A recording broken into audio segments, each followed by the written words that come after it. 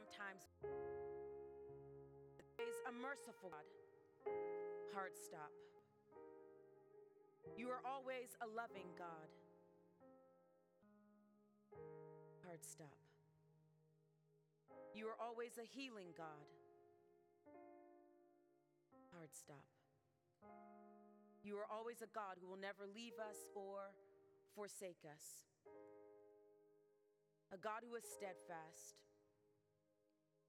A God who is faithful, even when we are not. And though we recognize that that seems too good to be true, that's the very core of the gospel. That where we are not and who we are not, you are. And what we fail to be, you are able to make us into. So God, it is no small thing for us to sing of your goodness and to rehearse your love.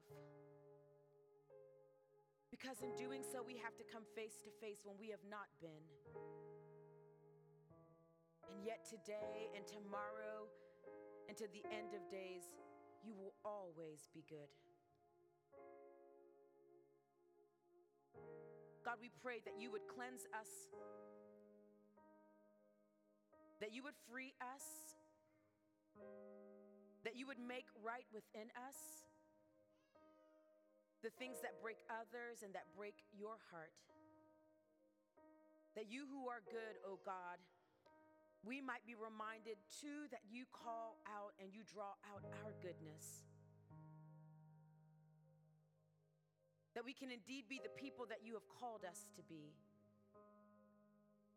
That this world can reflect your glory and live like new creation. So God, this morning we are going to tether ourselves to your goodness, believing that your goodness might make us good, and that if we reflect your goodness, that, oh, this world might be changed. Merciful God, we confess that we are not always faithful, but we give you thanks this day that you always are and that you are good. We ask all of these things, and we trust all of these things in the strong name of your Son, Jesus Christ, your Son, our Savior. And all God's people said, amen. This morning, as we have sung our loud hosannas, we now recognize that those shouts will turn to loud crucify him. As you hear now the liturgy of the passion of our Lord, might you allow these words not simply to rest on your human ears, but also to take root in your lives, that you will never forget the great cost of the one named Christ, who gave it all for us.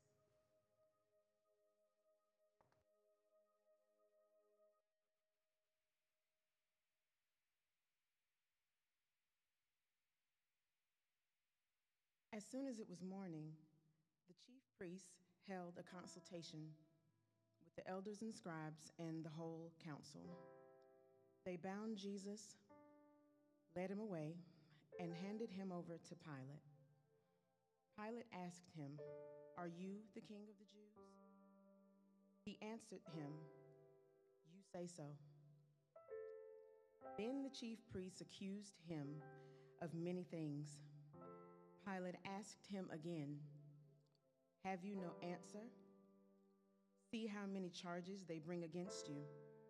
But Jesus made no further reply, so Pilate was amazed. Now at the festival, he used to release a prisoner for them, anyone for whom they asked. Now a man called Barabbas was in prison with the rebels who had committed murder during the insurrection.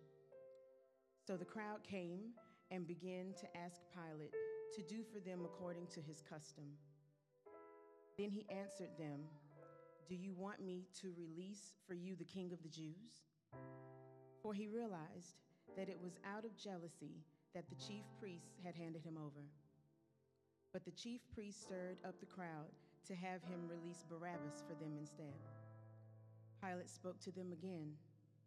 "Then what do you wish me to do with the man you call the King of the Jews?"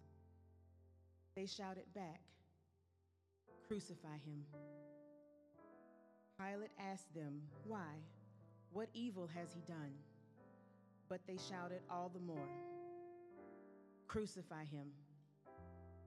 So Pilate, wishing to satisfy the crowd, released Barabbas for them, and after flogging Jesus, he handed him over to be crucified.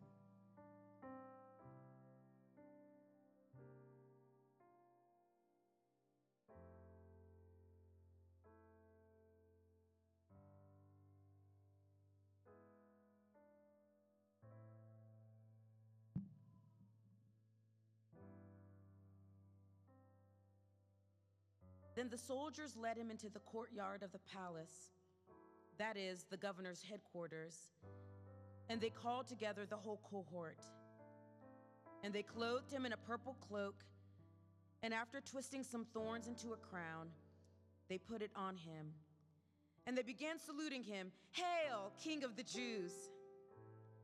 They struck his head with a reed, spat upon him, and knelt down in homage to him.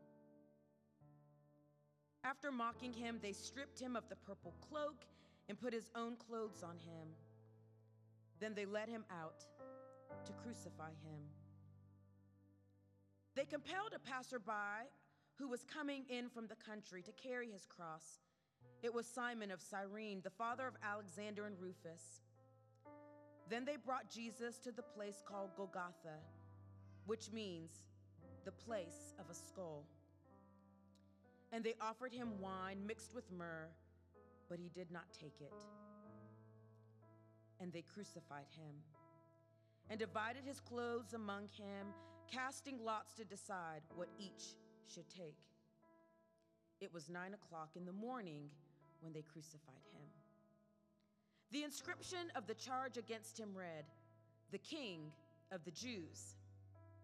And with him they crucified two bandits, one on his right and one on his left. And those who passed by derided him, shaking their heads and saying, "Aha, you who would destroy the temple and build it in 3 days, save yourself and come down from the cross." In the same way, the chief priests, along with the scribes, were also mocking him among themselves and saying, "He saved others, he cannot save himself. Let the Messiah, the King of Israel, come down from the cross now, so that we may see and believe." And those who were crucified with him also taunted him. "Jesus, have mercy on us."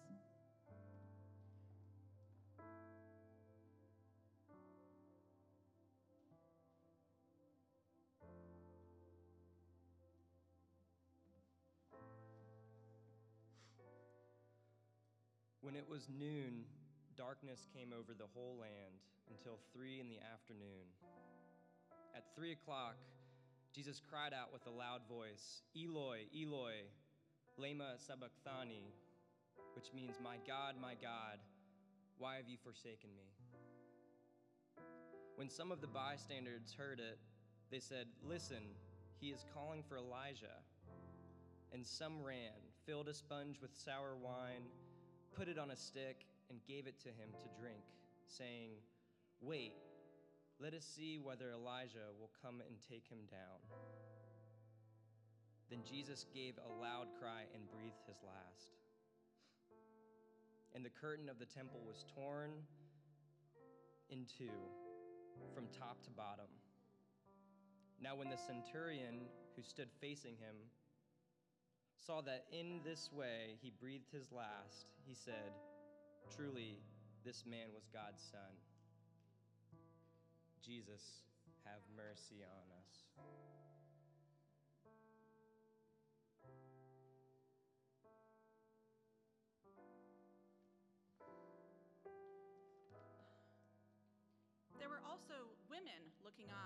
from a distance. Among them were Mary Magdalene and Mary, the mother of James the Younger, and of Joseph and Salome. These used to follow him and provided for him when he was in Galilee. And there were many other women who had come up with him to Jerusalem. When evening had come, and since it was the day of preparation, that is, the day before the Sabbath, Joseph of Arimathea, a respected member of the council, who was also himself waiting expectantly for the kingdom of God, went boldly to Pilate and asked for the body of Jesus. Then Pilate wondered if he were already dead, and summoning the centurion, he asked him whether he had been dead for some time. When he learned from the centurion that he was dead, he granted the body to Joseph. Then Joseph bought a linen cloth, and taking down the body, wrapped it in the linen cloth, and laid it in a tomb that had been hewn out of the rock. He then rolled a stone against the door of the tomb. Mary Magdalene and Mary, the mother of Joseph, saw where the body was laid. Jesus, have mercy on us.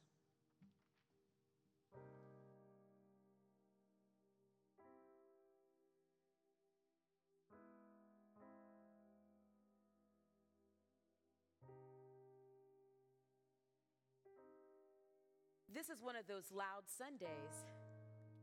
It's a Sunday that's filled with lots of words.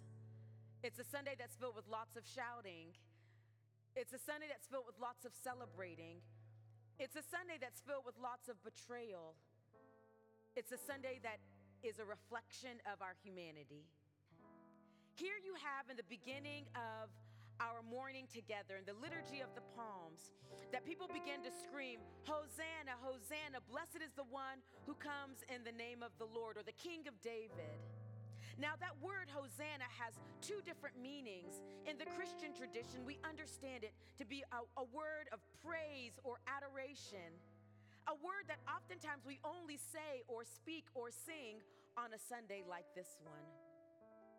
But in the Jewish tradition, Hosanna means save us or rescue us. Save us, rescue us, save us, rescue us. So can you imagine all of these people who gather on this street side, on this parade, who are taking off their cloaks, who cut down branches? They're saying to this one who is sitting on this donkey, "Save us, rescue us, save me, rescue me." Which means that this Jesus who is sitting on a donkey, they believed had the power and the capacity to rescue and to save them. Here's the other thing. It means that these individuals who gathered on this roadside also were vulnerable and honest and transparent enough to declare that there is something that they needed saving from, some things that they needed to be rescued from.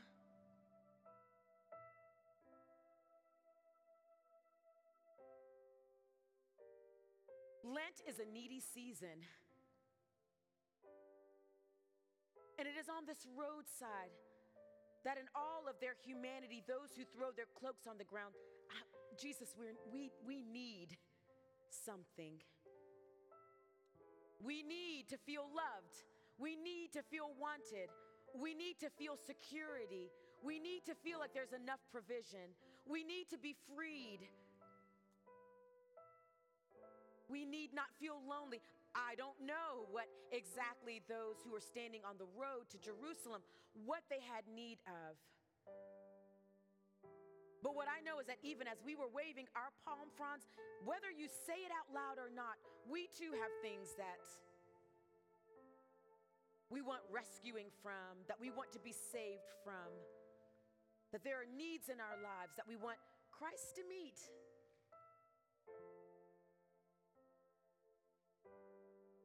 We say, save us, rescue us, because we believe that the one who is on this donkey actually can. Oh, but it's such a loud Sunday. because we will end the story with crucify him, crucify him. We will end the story with, just to satisfy our shouts, crucify him. That the one who was a part of the insurrection is spared, is let go, but Jesus, the one who once we were saying, we know you can rescue us, is now the one who's going to be condemned.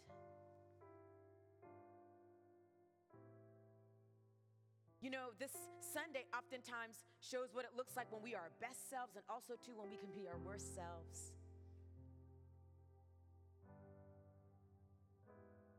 How we can show up for the parade, but then also join the death march. And when we live in that tension, what we might realize is that sometimes that's what life looks like. There are moments when we show up and we are so faithful, and there are some moments when we are so fickle. There are some moments when we are so committed, and there are some moments when we just cannot hold on.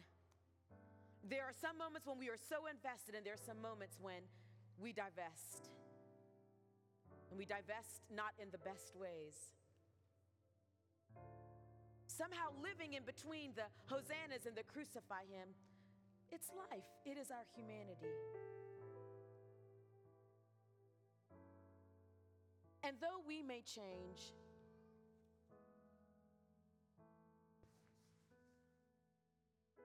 always the reminder on Palm and Passion Sunday is that Jesus never changes.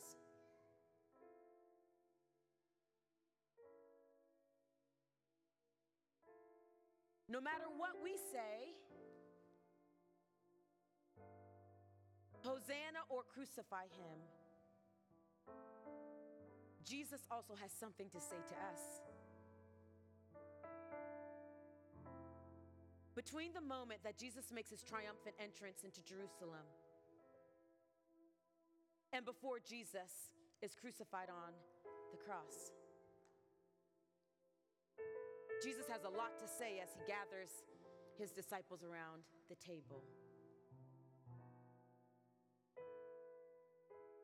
On the night in which Jesus Christ was given up for us, he took bread, he gave thanks to his heavenly Father, then broke the bread,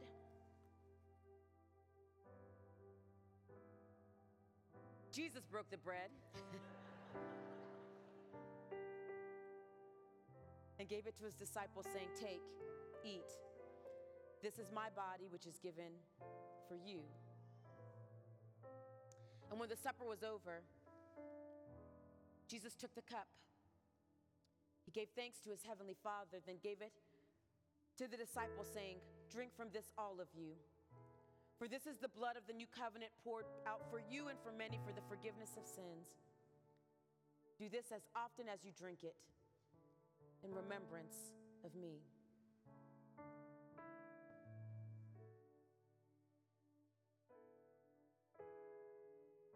Between the hosannas and the crucify him, Jesus gave himself and said, "Remember me." But the too good to be true but is true reality is that Jesus always remembers us. When I say Hosanna, Jesus remembers us. When I scream, crucify him, Jesus saves us. Would you pour out your Holy Spirit on us gathered here and on these gifts of the bread and the cup? Would you make them be for us the body and blood of Jesus Christ, that we might be for the world the body of Christ redeemed by your blood? By your Spirit, make us one with you, O God. By your Spirit, make us one with each other. And by your Spirit, make us one in ministry to all the world until Christ comes in final victory and we feast at your heavenly banquet. We ask all of this with our feeble voices, but through the strong name of Jesus Christ our Lord, the Lamb who was slain, remembering us so that we might have life and life more abundantly. It is in Christ's name that we pray. Amen.